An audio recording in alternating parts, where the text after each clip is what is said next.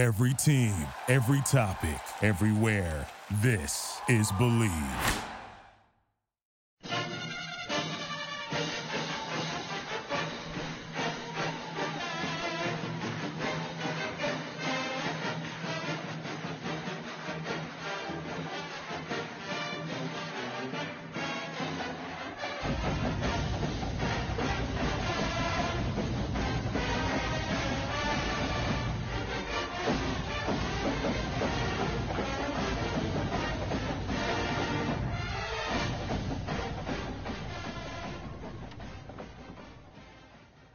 Hello and welcome to the 207th edition of the Illegal Motion College Football Podcast. In Nashville, Tennessee, I'm the professor, Matt Perkins.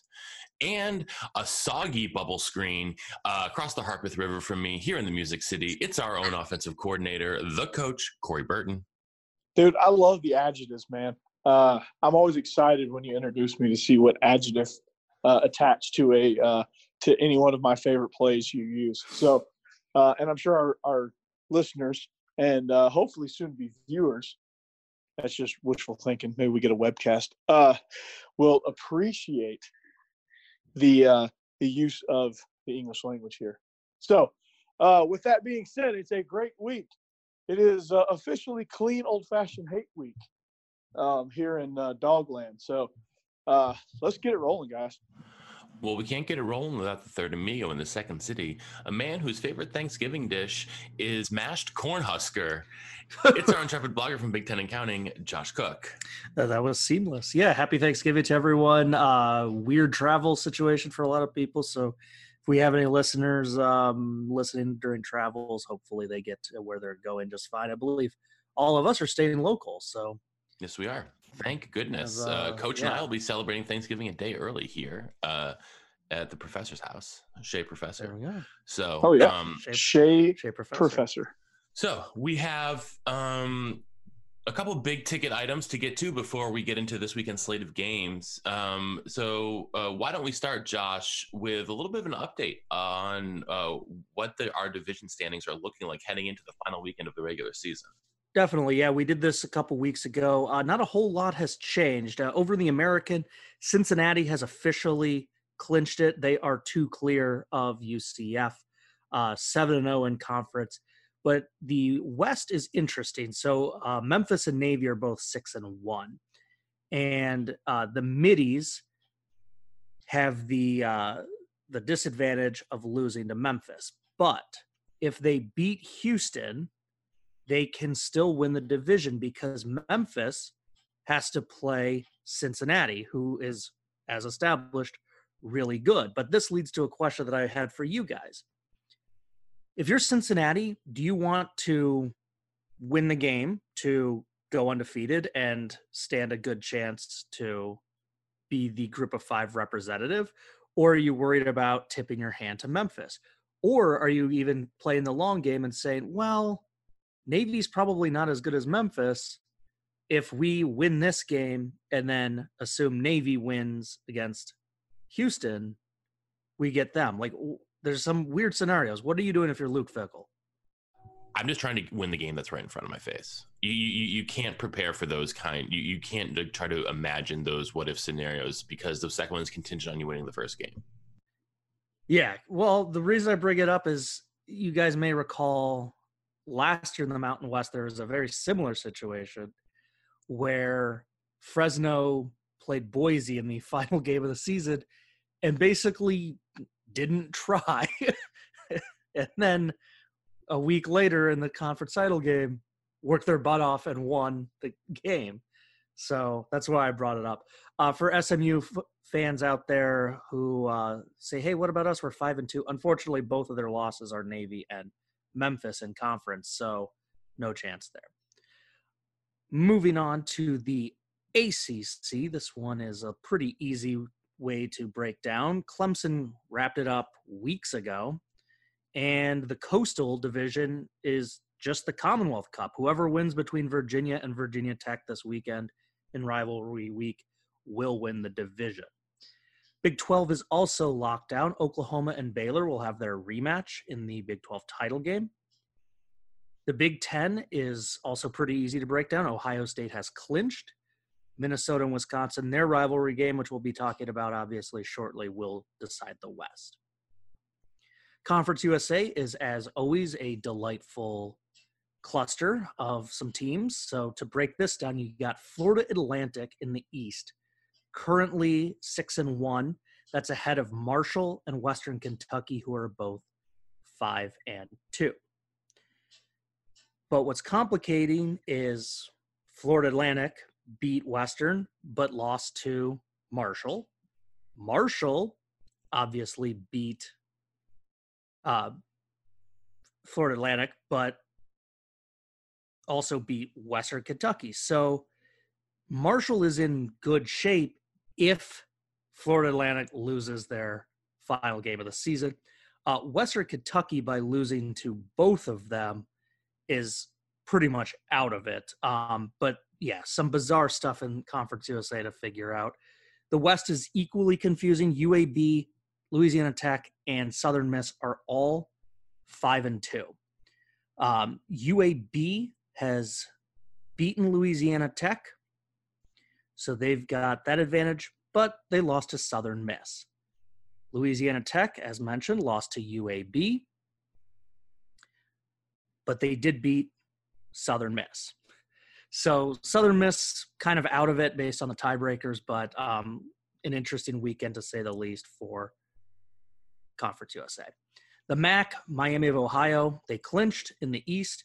The West is pretty easy. Western Michigan lost in MACtion already, so they wrapped up their slate at 5-3. Central Michigan did not play a MACtion game this week, so Central Michigan is in action this weekend. They are 5-2. If Central Michigan wins, they win the West. If they lose, they will also be 5-3, and Western Michigan has the head-to-head tiebreaker there. So that one is a little goofy because of MACtion, but fairly clear.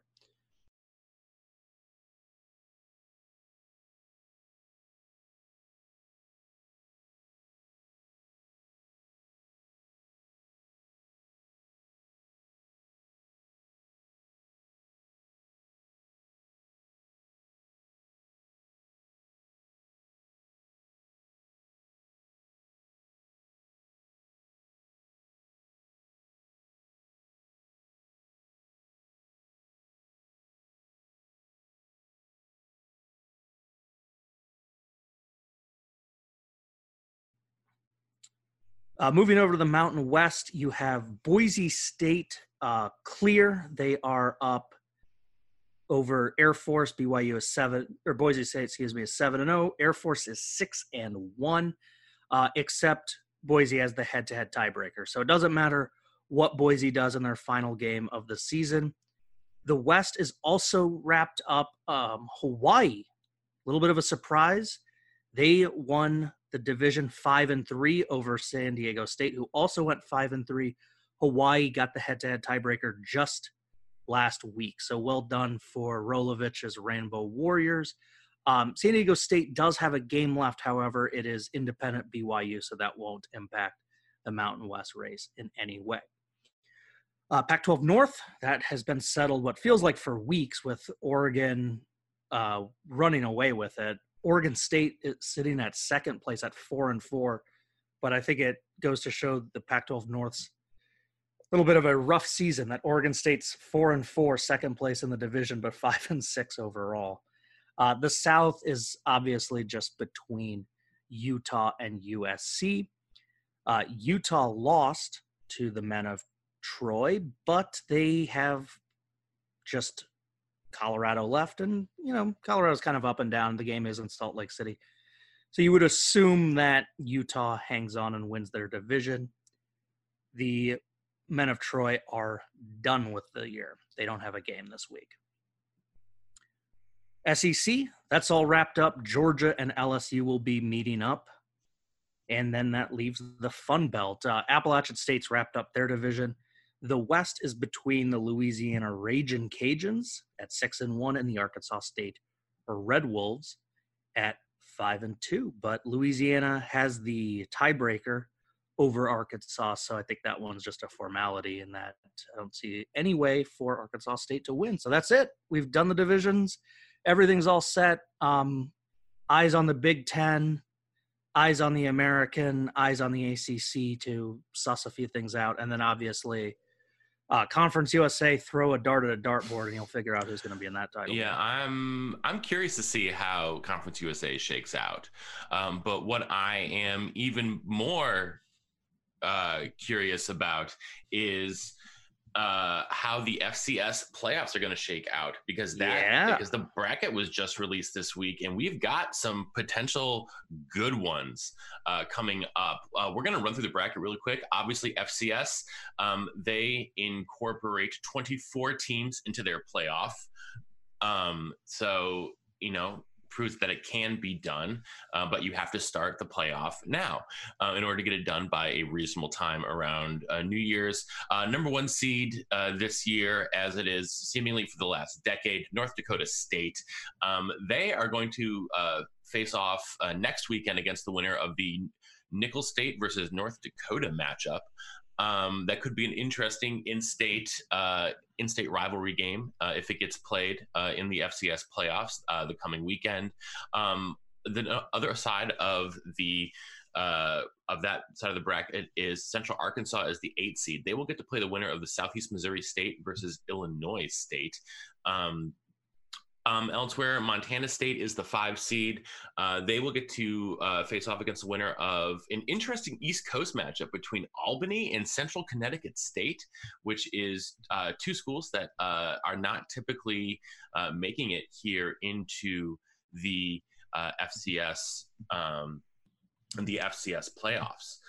Elsewhere, we have elsewhere in the bracket we have Austin Peay right here in Middle Tennessee. The Governors are hosting Furman for the right to the Paladins Let's go P for the right to travel to Sacramento, California next week. Let's go P.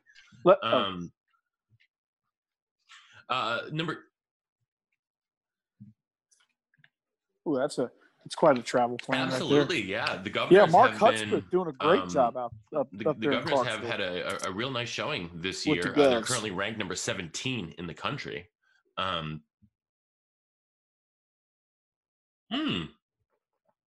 Good for him. He playing tailback. Matt, that's where our guy Leland Wilhoit is. Okay, that's where he ended up. What kind I think so. Last I saw, he was like a slot receiver, tailback. But they were thinking about. We'll keep an eye out for Leland. Anyway, back to the FCS bracket. The number 2 seed, who have been the second best team in the country for a while now, James Madison. They will get to play the winner of Holy Cross and Monmouth, which serves for another really interesting first round matchup. The only reason that some of these teams are in, obviously, is because of their winning their conference, and that is the case for Holy Cross and the Pat League. They have the worst record of anyone in the tournament this year. They are 7-5, and they are, and they've never won a game in the tournament themselves. So I'm expecting the Crusaders to get blowed out by a 10-2 Monmouth squad that just absolutely ran the Big South this year. We've also got South Dakota State on that side of the bracket, who have become a perennial power. They will get to play the winner of UNI San Diego. And Josh, Northern Iowa, pretty shocking that they are not seeded. They are ranked 6th in the FCS right now, but because of the fact that they play in North Dakota State's division, so they're not going to get the auto berth. They are not seeded, so they potentially have a big second round matchup with the Jackrabbits. I think a lot of that has to do with their lack of performance against teams in the playoffs. So they had their triple overtime heartbreaking loss at Iowa State. So that was one of their 4 losses. But their other 3 losses, 12 points at Weber State. Weber's in the playoffs. At North Dakota State, they got boat raced 46-14, and then at South Dakota State, they lost 38-7. So they had a nice season. They made the tournament like they were supposed to, but it's tough to see based on that lack of success against playoff performing teams, UNI making much of a run. But hey, you never know. Weird things have happened, so we'll see. All right. Elsewhere in the bracket, we've got our final quadrant, the number 6 seeded Montana Grizzlies. They will get to play the winner of Southeastern Louisiana and Villanova. That Southeastern Louisiana squad has put up a fight against some big powers this year. They're only ranked 24th, but don't be surprised if they are able to push Montana there in the second round. Finally, Weber State will get to play the Wofford. We'll get to play the winner of Wofford versus Kennesaw State. Coach, I'd say two very traditional Old South colleges right there, facing off in the first round of the FCS. Yes. And two variations of the same offense as well for Wofford and Kennesaw State. Kennesaw State has probably had the most upward trajectory. They're probably, I would say they're like the most rapidly growing program, probably one of, if not one of them, in all of FCS. And so Brian Bohan has done a tremendous job down there. And I think, they have a chance. And Wofford is a very pesky team. So this will be a fun one to watch because both teams are going to be tough outs, but you better turn it in. You better turn it on time because both these teams like to run the ball and it'll be over quick. So, both extremely formidable teams, great programs, stable programs. And I would expect a lot out of each one of these and they could contend with anybody in FCS personally. All right. Well, I'm excited about FCS, guys. I'm sure that you guys are as well, but it is Thanksgiving weekend, so we need to get into the real meat of this. Whoa. Can we make our picks? Okay. I'll just skip right ahead to the Final Four. I got North Dakota State winning their region. Got James Madison in their region. I got Weber State winning their division. This Montana State team, though, really hot. I like them. They're my little bit of an upset. So I've got chalk other than Montana State. Between North Dakota State and Montana State, I am going to go with, unfortunately, the powerhouse, North Dakota State. James Madison, Weber State. I'm going to go with James Madison.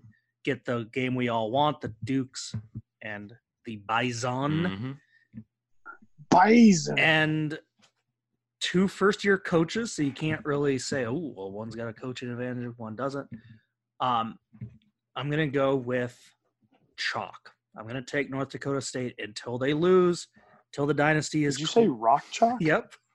Until they lose, until the dynasty's totally done. I don't know why you wouldn't pick the Bison. Rock chalk Bison Hawk.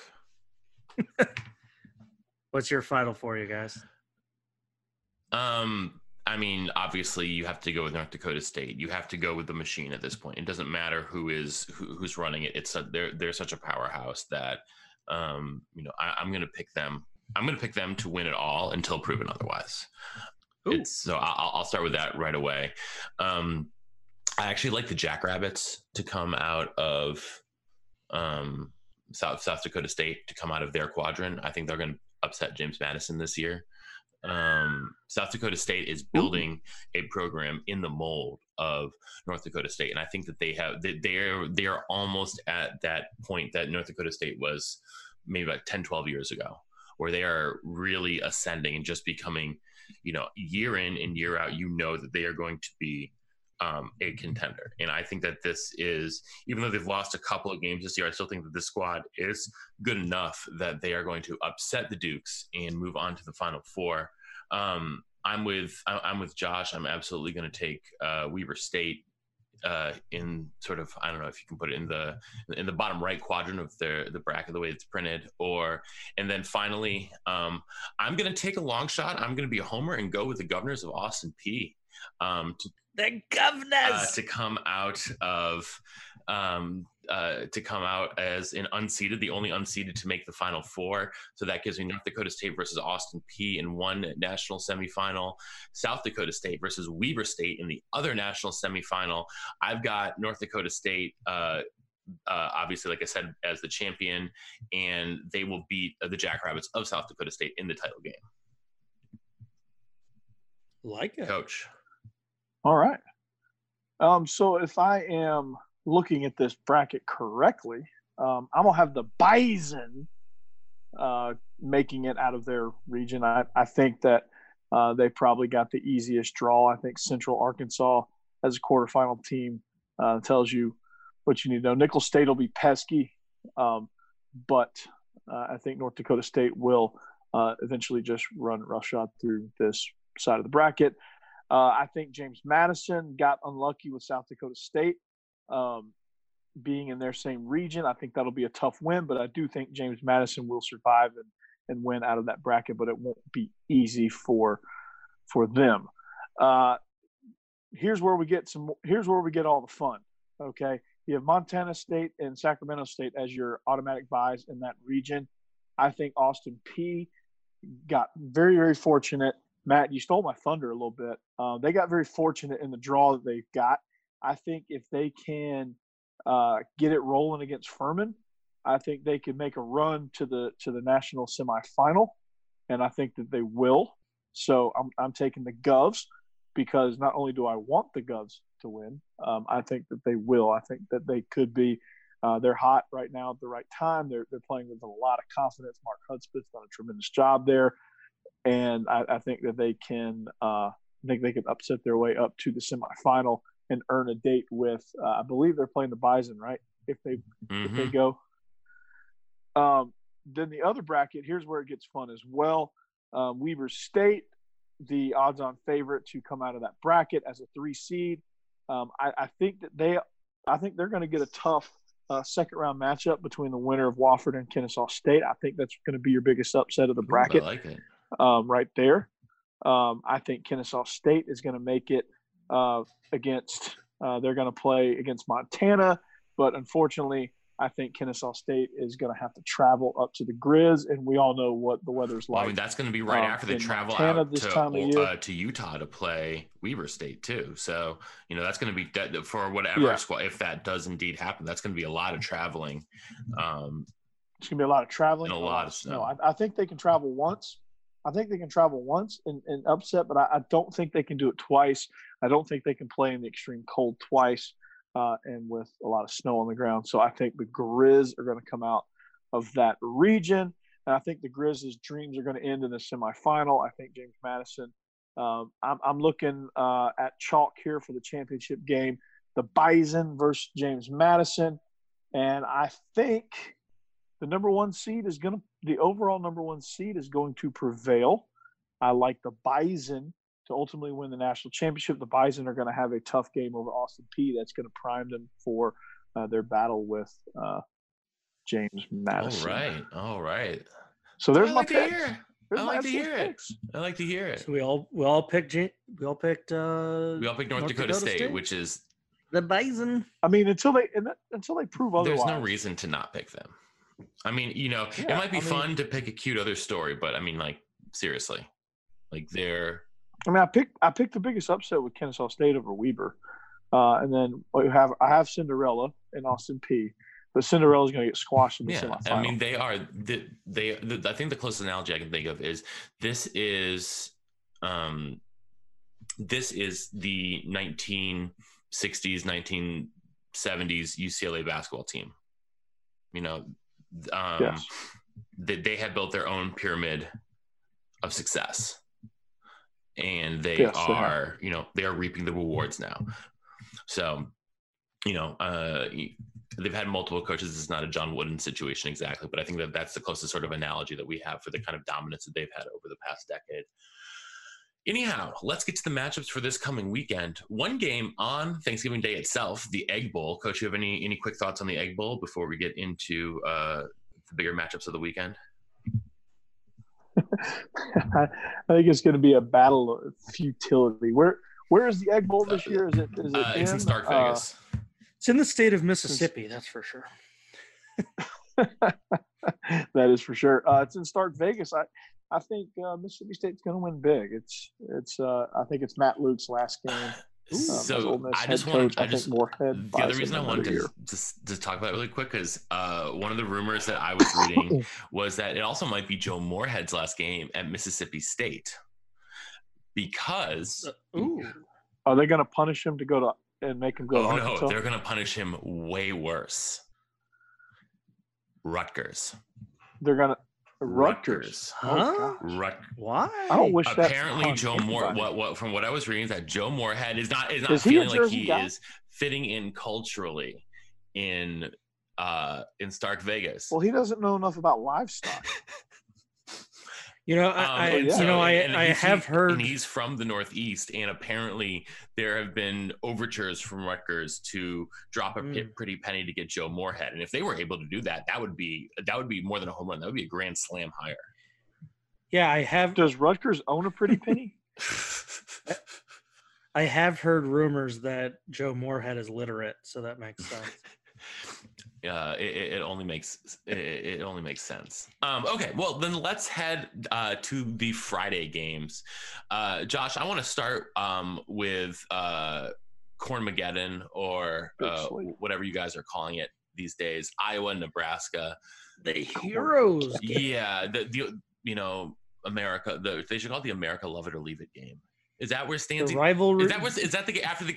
It should be called the Brian Ferentz to UNLV showcase. Yes, please. So anyhow, Josh. No, he said that after the Orange Bowl. Oh, okay. Either way, Josh. It's the rivalry neither fan base cares about or wants, which is why this is the last year it's on Black Friday. Okay, then I think you've said enough. Unless there's anything else you want to add to that.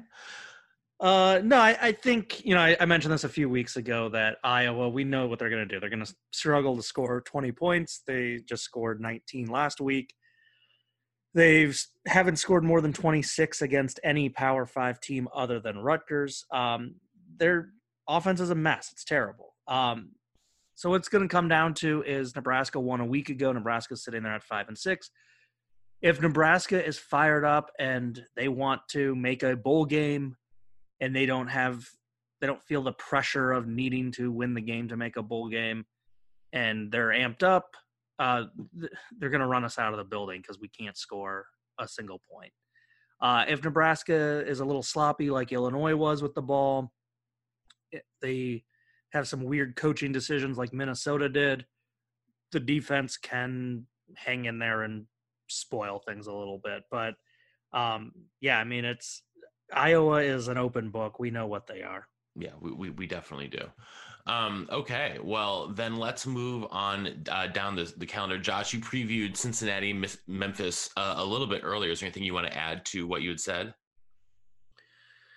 Yeah, I'm just curious. I'm with you, Matt. I think Luke Fickell wants to win this game. I think he knows that going undefeated in conference is pretty special. I think going 11-1 is really special. I think it would almost guarantee them getting past Boise State. I think, unfortunately, the Mountain West was a little bit down this year, so Boise State's not going to get a very good game for their title game against Hawaii.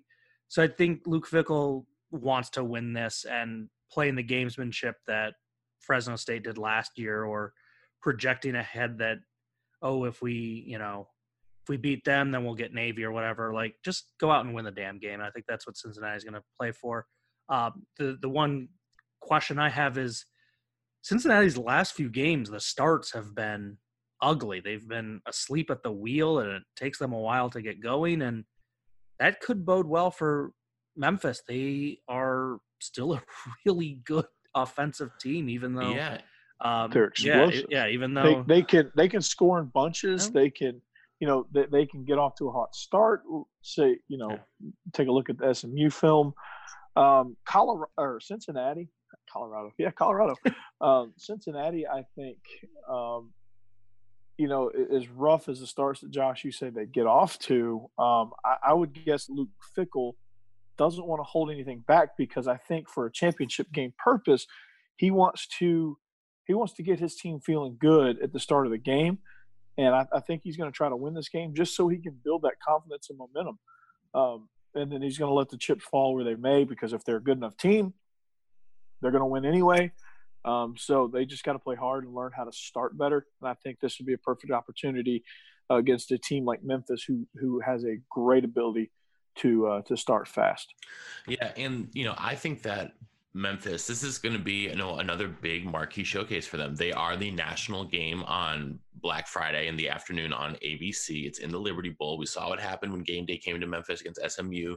They showed up, they showed out, and they won. And I think that this is just another instance where I like Memphis a lot in this scenario. I know Cincinnati has been really good, but I think, Josh, one of the things you asked earlier is should Luke Fickell, keep anything in his holster for the conference title game? As far as I'm concerned, he's going to need to empty it. He's going to need to empty his clip in this game. That's a bad metaphor. He's going to have to use the entire. He's going to have to find like the plays that are like, in the way like appendices of his playbook in order to pull out this victory.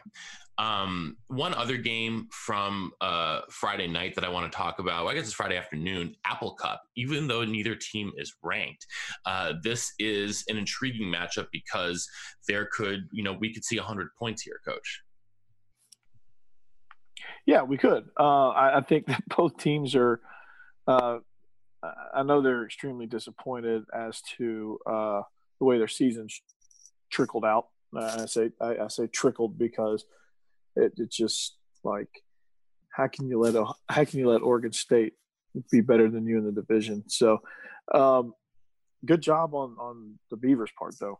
I'll give them credit for sure. But Jacob Eason, when he transferred, he thought maybe, okay, well, when I take the reins, we're gonna just run away with this division. We got a great defense. This is probably set up the best for me. And it just hasn't come to fruition. They were upset a week ago by Mel Tucker's Colorado Buffs, and there's the Colorado reference, the relevant one I'm looking for. But yeah, this game is going to be interesting because the weather's usually bad, and there's usually weird stuff that happens in this game, and it just seems that Washington always has their number with Wazoo. So, I mean, expect the unexpected, expect quirky stuff, expect Mike Leach to take a bunch of chances. Yeah. Josh, Coach used the word disappoint. And I was one thing I was going to ask you guys today, or probably next week, but I think that Washington is one of the most disappointing teams in the entire country this year.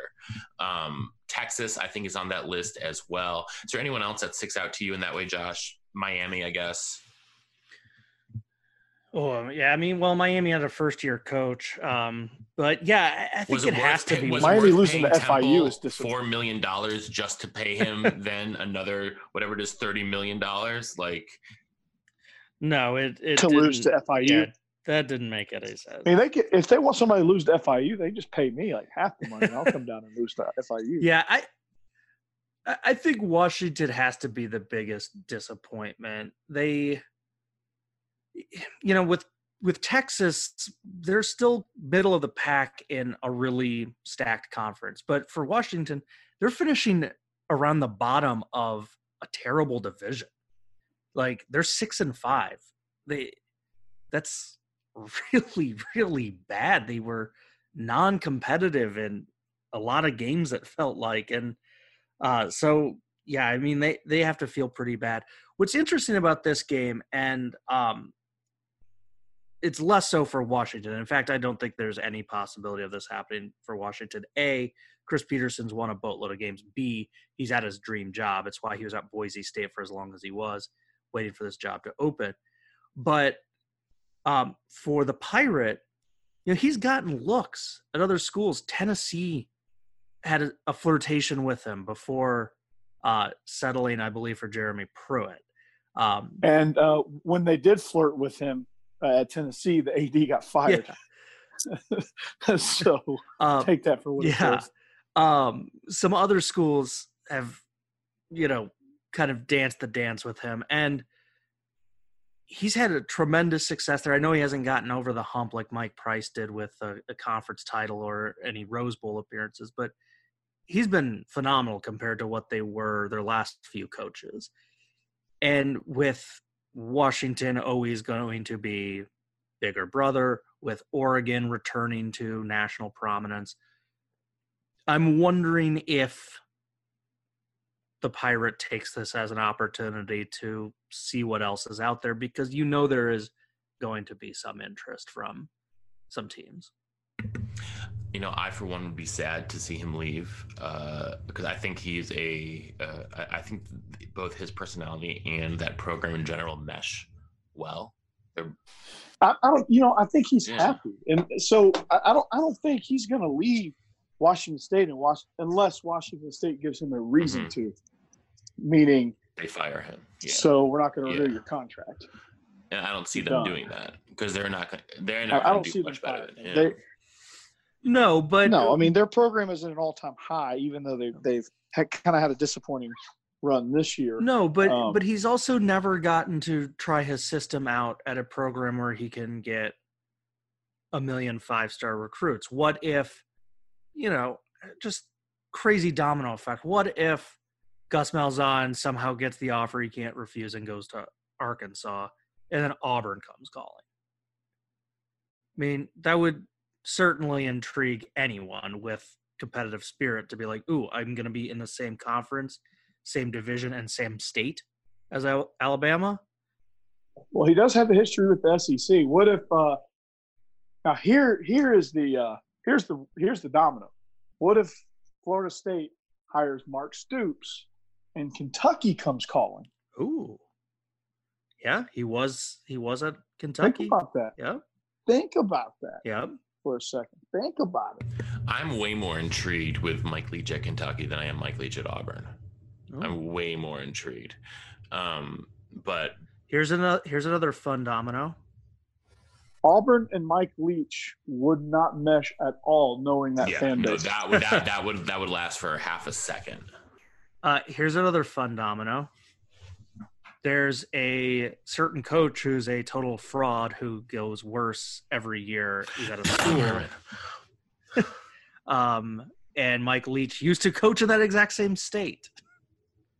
If you can't beat him, join him. How about if Texas snags the Pirates? That was my thought exactly. That won't happen. That was my thought exactly. But that won't happen. Of fan bases not meshing with the coach. Anyhow. Yeah, they already thought he was weird enough at Texas Tech.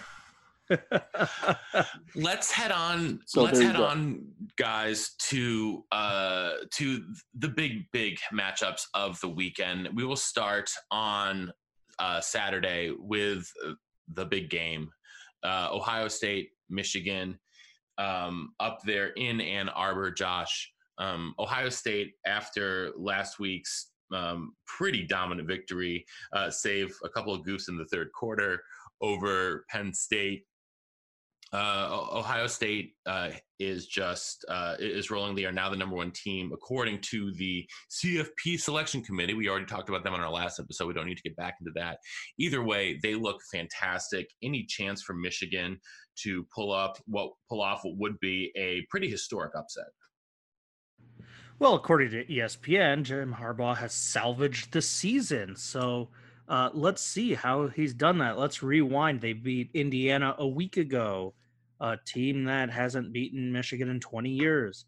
20 years? Before that, 32 years. I think it's 87. Oh, well, even longer. The week before that, they beat Michigan State, a team that is in desperate need of cleaning house. The week before that, they beat Maryland, a team that hired an idiot. The week before that, they beat Notre Dame. Okay, that's maybe a little impressive. We'll hang on to that one. The week before that, they lost to Penn State. The week before that, they had a weird game against Michigan in which it was never as big a blowout as the final score would indicate.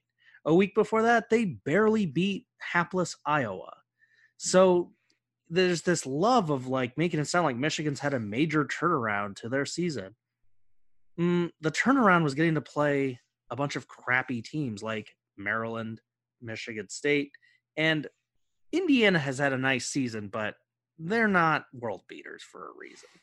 So it's all, unicorns and fairy dust, and it's nothing special. The judgment day is coming, and Ohio State's going to drop them like third period French. Wow. Why be disrespectful to third period French? I think it's going to be a massacre. I think Jim Harbaugh has one foot to the NFL. He's going to get one of these NFL jobs. Probably. Well, he's going to have his choice. They're all going to be fighting over him, justified or not. He might fit in better in the NFL. So I think it's going to be kind of Michigan's going to get off the hook because they don't have to fire him. They can say, "Oh, we lost our coach to the NFL," when in reality they probably wanted to sit there and fire him. But I think it's going to be Justin Fields is going to have a huge day. Hey, you want to hear? You want to hear a crazy conspiracy domino theory? Sure, hit it. Maryland regrets what they did. They fire Mike Locksley.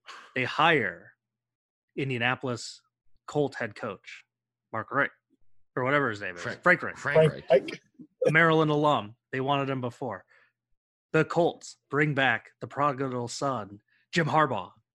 Michigan always makes the wrong coaching decision. They bring back Big Ten coordinator and my favorite whipping boy, Tom Herman. Texas then hires Mike Leach. I did it again. No, I was hoping that what I was hoping was that on top of that, D'Antonio falls and Mike Leach goes to Michigan State.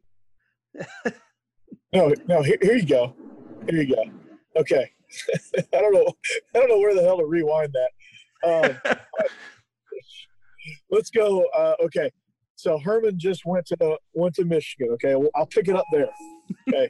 Herman goes to Michigan. Texas reunites with Mac Brown, and UNC hires Mike Leach. No, I'm going to rewind it from there. UNC hires Brian Ferentz. Iowa then hires as our offensive coordinator Mike Leach to be coach in waiting. He's like the exact same age as Kirk Ferentz. I think that Mike Leach and Kirk Ferentz.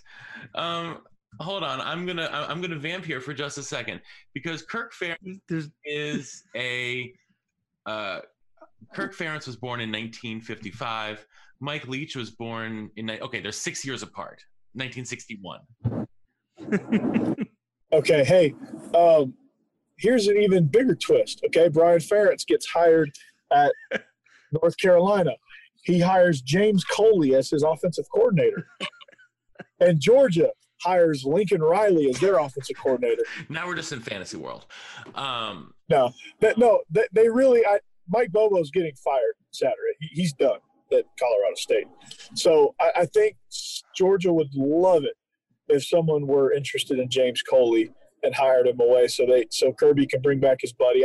I think Mike Bobo is the only person that could snap back at Kirby and not be fired on the spot. And I think Kirby would love if his health would allow it for Mike Bobo to be the offensive coordinator at Georgia. That's a scenario that's been tossed around. But I think at the very least he would hire him as an analyst for a year or two and let him get his health back up underneath him, and then he would bring him up kind of he'd be kind of the in the wings coordinator and help Coley call plays. Interesting. So a lot of scenarios. I think Mike Leach is he's going to end up at Texas, I guess, is our conclusion, right? That's what it sounds like. It sounds like he's going to Texas. So, yep, you can pencil that in. A very similar conclusion has been made about the Washington Redskins head coach. Bill Callahan. So they go from – so Texas would stay weird, except they would go from their head coach kissing all of their players And to, headbutting them with their helmets on. Yes, that too. And they would go from that to Mike Leach's just quirky press conferences. Like, can you imagine the Texas fan base listening to a Mike Leach press conference and going, "What the hell? Why did we hire this guy?" Can you imagine? Yes, I can, and it would be hilarious. It would be hilarious.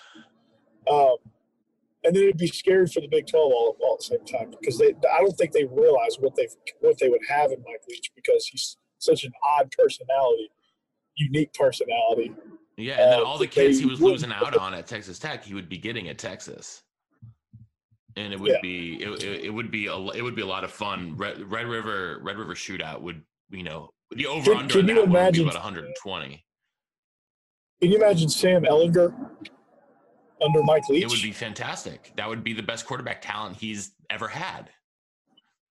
Like, I think Joe Tessitore just perked up. Oh, Joe Tess. All right, we need to reel it back in and keep moving on with the weekend. But we do, unfortunately. Well, we should.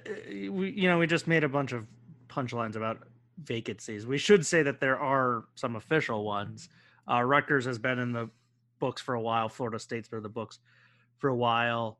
But Bob Davie down at New Mexico retiring, and Mark Sanchez at UNLV not coming back. It sounded like his contract expired. They declined to extend it. So kind of a – Did he butt fumble his way out? Yeah, kind of Tony Sanchez. Yeah, kind of a non-firing firing type situation the classic there. So mutually agreed to part ways. Yeah. Oh, yeah. I think out of those two jobs, both in the same conference, I think UNLV is a little bit more attractive because he did get some funding for some upgrades in facilities and stuff. So it is Las Vegas. Yeah. I know, but I don't know. I think could him and his brother switch places? He goes back to Bishop Gorman and his brother. Yeah, no, his brother is the HC at Bishop Gorman right there in Vegas. Yeah, I mean, they just switch spots. That'd be good. And they bring on Tate Martell as the quarterback. I mean, that kid's going to transfer again. Yeah, he is. I mean, he spent more time in the transfer portal than anyone. Yeah, but yeah, I don't know. I think I don't think he's the same school. I think UNLV could be an attractive place for a potential up and comer. I mean, there are certainly worse places to go. Well, definitely if you enjoy the nightlife. Which might be one of the problems on the job. Well, this whole conversation started with Ohio State, Michigan. I want to move to the other big game in the Big Ten this weekend, the game to decide the West. The battle for Paul Bunyan's axe. The number 12 Badgers are at the number 8 Minnesota Golden Gophers. Still feels weird saying that. Marquee game, 2:30 in the afternoon, Central Time, 3:30 in the afternoon, East Coast time there on Saturday. Game day is going to be in town. In the Twin Cities, Josh, for that one. Yet still Wisconsin's favored. How do you see it shaking out? Well, I think that if Wisconsin plays sloppy like they did at times against Purdue and drop the ball a couple times like they've done a few other games, that Minnesota has a golden Gopher opportunity, because Minnesota outside of the Iowa game hasn't beaten themselves in any way. They're a very fundamentally sound team. So if Cone is off, if JTT has his one minor bugaboo of his resume, which is a little bit of fumbleitis, it's a great opportunity for Minnesota. I think Minnesota also, it's weird to say that losing isn't the end of the world for them, because they've already defied expectations. They are already ahead of their rebuild than we expected. And so they're kind of, in a way, playing with house money. They broke the streak last year beating Wisconsin. They were nationally ranked for most of the season. They have had a wonderful season by any measure. They're going to go to, by far, their best bowl game in 15 years. This season has been an immense success. And on the flip side, Wisconsin started with national title aspirations. To not even make the Big Ten title game would be, in the eyes of many Badger fans, a failure. And yes, so Wisconsin's going to play with so much more pressure. When you have that pressure, sometimes you don't play up to expectations. When you have everyone saying that you are a Heisman candidate, and even if you don't win, you need to be invited to New York City. They've been saying that he's the greatest of all time. He's on graphics with Husho Waka and Ron Dane and stuff. Like, what has Wisconsin been reading all week? Like, I think this is a great opportunity for Minnesota. I do think Wisconsin's the better team, and if Wisconsin can compartmentalize and play up to their potential, they should win. But I would not be surprised in any way if, when we do our recap show next week, that we're talking about Minnesota in the Big Ten title game. All right, I have 4 to 6 assorted thoughts that I'm going to get through. So, thought number 1. Last week, the Badgers played Purdue. Purdue torched the Badgers with trick plays. Purdue, when they were just using their base standard offense, they couldn't move the ball. But Purdue scored because they were able to use trick plays. PJ Fleck has more than a few tricks up his sleeve. We talked about, finding those plays that are in the way back in the appendices of your playbook. PJ Fleck's going to pull all of those out this week. Wisconsin's secondary, especially their safeties, need to stay much more disciplined. They got burned over the top by Purdue, and this is Purdue without Rondale Moore. Against those two receivers that Minnesota has, which it sounds so strange again to say this, but they're one of the best receiving tandems, wide receiver tandems in the entire country. And Wisconsin's safeties cannot afford to get beat deep. So I'm especially looking at Reggie Pearson, who's a strong safety there. He is a great tackler, amazing in run support, but he has gotten burned deep multiple times. And he is the guy I am concerned about being picked on the back end. I expect Wisconsin to employ a lot of 3 safety. That they will play a lot of a weird sort of like 2-3-6 hybrid defense where they are playing 3 safeties and 3 corners. They're playing 2 outside corners, a slot corner, and 3 safeties. And they bring in Colin Wilder, who's a transfer from Houston, and I expect to see a ton of that this weekend, so they don't get burned deep. On the offensive line, the Badgers, obviously, it's what they're known for. We're going to have to see how Cole Van Lanen is. He missed last week's game against Purdue.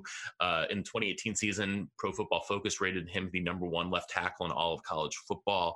He has had an up and down season this year, but he is really needed if they are going to be able to consistently run the ball and hold on to the ball, which is what Josh mentioned. For my third point, Jonathan Taylor cannot fumble the ball. Jack Cohn has done a great job taking care of the ball all year. I don't expect that to change here.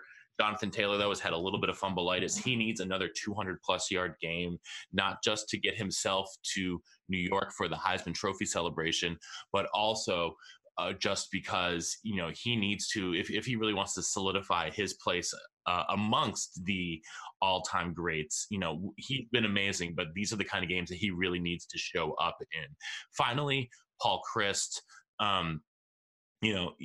When the Badgers played Western Michigan in the Cotton Bowl a couple years ago, in PJ Fleck's last game at Western Michigan, the Badgers dominated that game, and he needs to be 2 steps ahead of PJ Fleck and not get too stuck in his ways. I hope that the Badgers on offense are using a lot more of changing their shifting formations before pre-snap. They'll line up in one formation and then they'll switch to something completely different. It will make the defense basically tell them, what they're doing, if they're playing man, if they're playing zone, etc., and get the matchups that they want. I want to see a lot more of that. I hope to see a lot of 32 Hippo this weekend.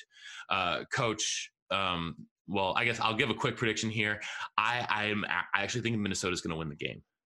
I wanted to push back one thing on something you said, Matt. You mentioned the bowl game where Wisconsin beat Western Michigan. I remember that game quite well. Wisconsin raced out to a big lead in the first quarter. I believe it was 21-0. And Western just wasn't prepared for the size, speed, everything. Second, third, and fourth quarter, it was an even draw. Western matched Wisconsin score for score, moving the ball for moving the ball, physicality for physicality. And the end margin was the same what it was in the first quarter. Western Michigan was not this Minnesota team. This Gopher team is going to be ready. I don't see that dominating quarter happening again. I think this is going to be just an amazing game. I really do.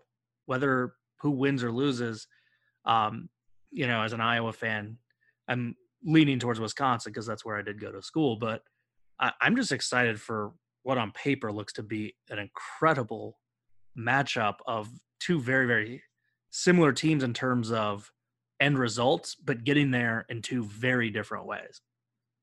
Cooper agrees. I think, Matt, Josh, I think what Wisconsin needs to do, I think they need to simplify. I don't think they need to get into a duel with Minnesota. I think they need to force Minnesota to play Wisconsin football. And I say that a lot, but when you have two contrasting styles like that, I think that if Wisconsin can utilize a lot of shifts, motions, and their 32 Hippo, I think that if they have any sort of success with that, which they did against Michigan, I'm not saying Michigan is better than Minnesota, but I think traditionally they are. And I don't think Minnesota as a program is equipped to deal with the ramifications of, is Jonathan Taylor running down our throats in this Hippo formation? I don't know that if there's any success in the Hippo formation, that Minnesota can handle it. So I think they need to go out and just play Wisconsin football. And on defense, they need to play the RPO very good. The safeties are the ones that need to have the best game because they can't get so aggressive in the run game that a seam route goes right by them on an RPO, or they can't sit back to where they're completing intermediate routes in front of them. They kind of have to find that balance, which is why RPOs are so successful. It kind of messes with you in that regard. So I think Wisconsin's going to have their hands full. That's a given. Minnesota is a very, very well coached. I don't want to say overly talented team. They've got some talent and they use it well. They don't have a lot of depth. And I think that's where Wisconsin, if they're going to win, I think that's where Wisconsin can get them. I think Wisconsin is a deeper team. They're built for games like this, and I think and with this series, right, Matt, they dominate the series, don't they? The historical series is tied. Yeah, in the last 20 and 30 years, Wisconsin's dominated. Wisconsin had won. Wisconsin and Iowa before last year. So recently, it's been heavily tipped in Wisconsin's favor. Yeah. So, I mean, the psychology of that has got to play into it, right? So they start wearing them down, even though it's not going to reflect on the scoreboard. That whole psychology of, here we go again. That's you got to think that might creep into their minds subconsciously. So there's a lot of factors involved in a rivalry game like this, and so I don't think you could definitively say, oh, Wisconsin, or you can't definitively say, oh, well, Minnesota, they're going to be in the Big Ten title game. It could go. That's what's exciting about this game and this matchup. It could literally go any way, and when there's something on the line, it makes Wisconsin's won 25 of the last 30 games. But historically, it's 60 to 8 in 8 for 8 ties. Okay. So, but recently it's been heavily favored Wisconsin. But All right, well then let's move over to the SEC, where the big game of the weekend is obviously the Iron Bowl. And even though it's not going to have SEC title implications because LSU has pretty much locked that one up. Alabama Auburn is a real test for Alabama this year, Coach, because they're going to be without Tua Tagovailoa. Yes. Well, to say that game doesn't have oomph is not true because Bama's sitting there at number 5. I said for so SEC, just for the SEC title game implications. Oh, yeah, for playoff implications, this thing has huge oomph because if things go as everybody's predicting, which I don't think anybody's giving Georgia a shot in the SEC championship, that LSU is a foregone conclusion that they're going to win the game. I speak a little bit hyperbole there if you couldn't tell. That Alabama will get that 4th spot. And so Auburn can spoil that. So they've got a lot to play for. As far as getting an SEC title game, now it's a lock. But Mac Jones has got his hands full with that defensive front. I've said it. I said it the week of the Georgia-Auburn game. I've said it all season long. Marlon Davidson, Derek Brown are 2 of the best tackles I've ever seen on defense, and that's saying a lot. They are incredible. They are definitely I would say those 2. Well, maybe Derek Brown is better than what Quinnen Williams was. I think Marlon Davidson is not as good as Quinnen Williams, but he's pretty daggone good. So I think a backup quarterback has not seen a defense quite like Auburn. So it's going to be a huge culture shock. The crowd is going to be in a frenzy down there at Jordan-Hare. I think it's going to be a rough go for Alabama. They've got to lean heavily on Judy and Devontae Smith, and they've got to just get the ball out quick. They're not going to have much success on the ground. I think that if they're going to have any success at all, they've got to continue to do it through the air. And Mac Jones has got to find a way to tap into his inner Tua, and just got to get the ball off.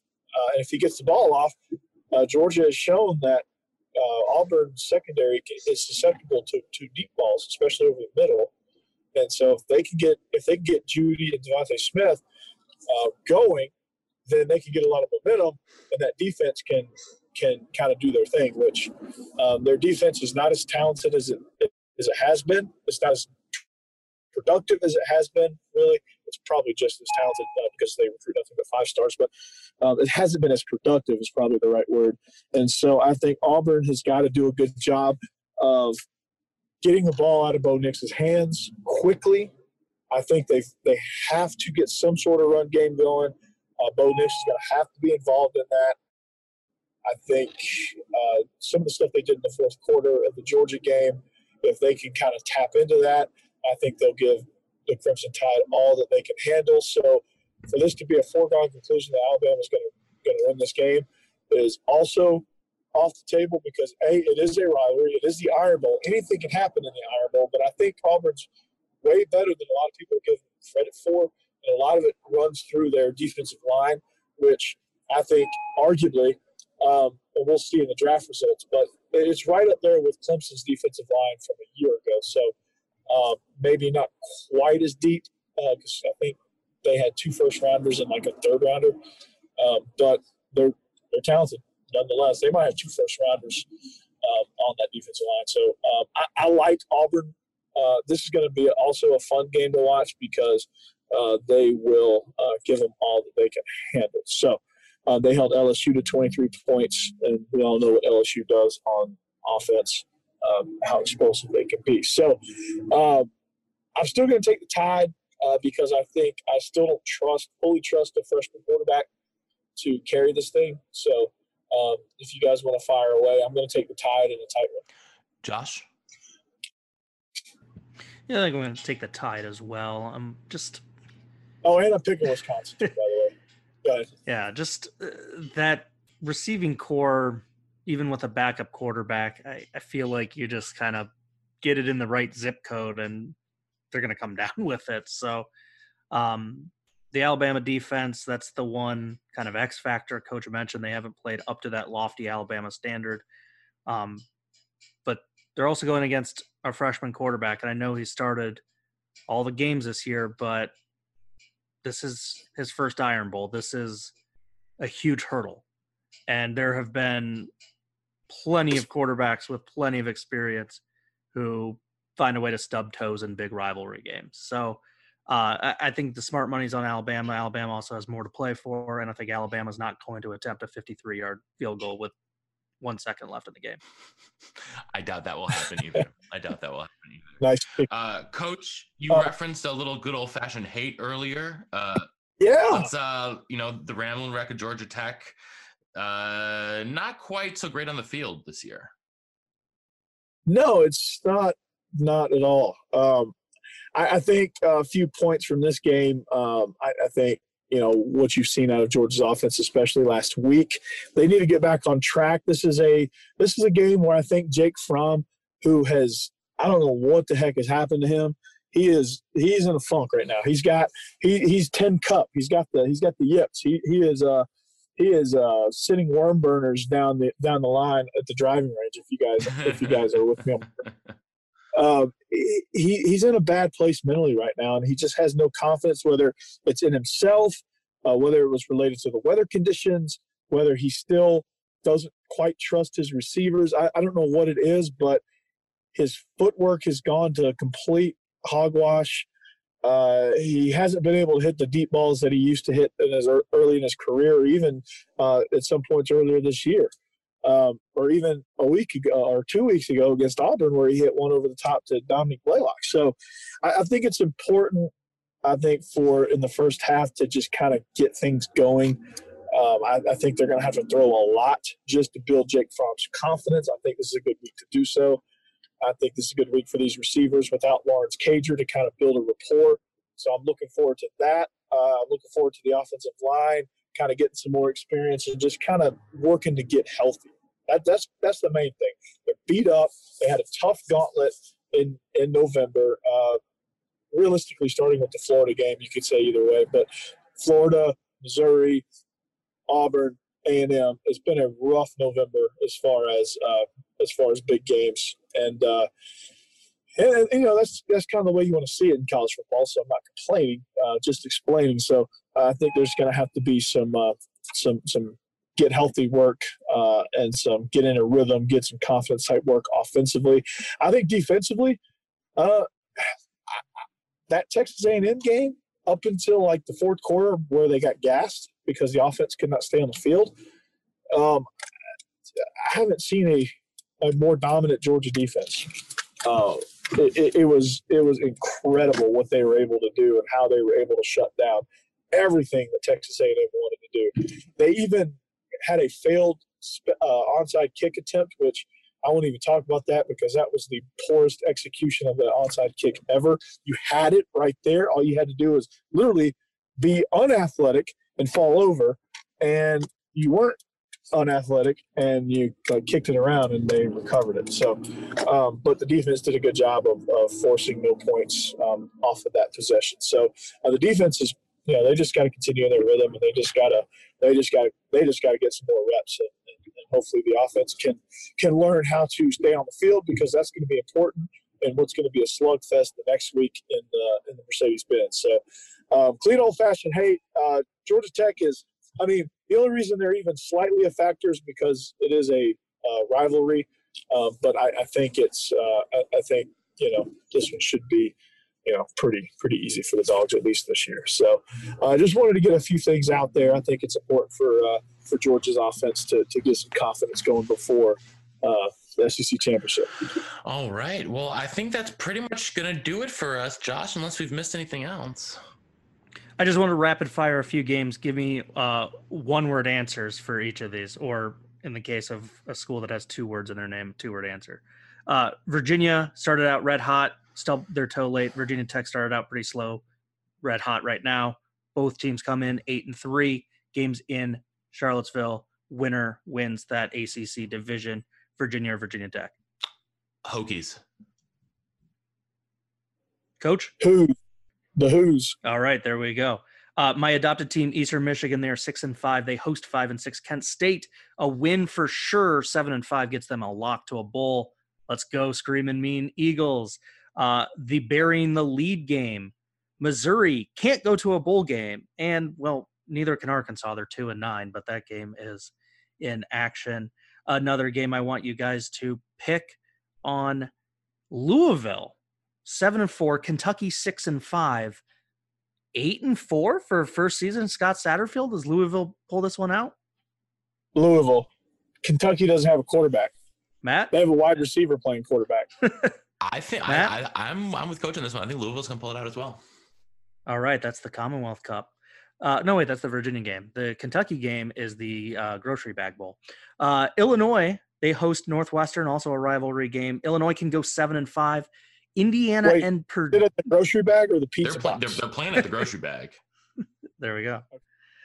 Indiana, a very good season by their standards, knocking off their rival Purdue to get to 8-4 would be quite the feather in their cap. Speaking about a feather in the cap, Wake Forest, they're no longer ranked, but if they can beat a bad Syracuse team, a disappointing Syracuse team up at the Carrier Dome, there'd be 9 wins for them.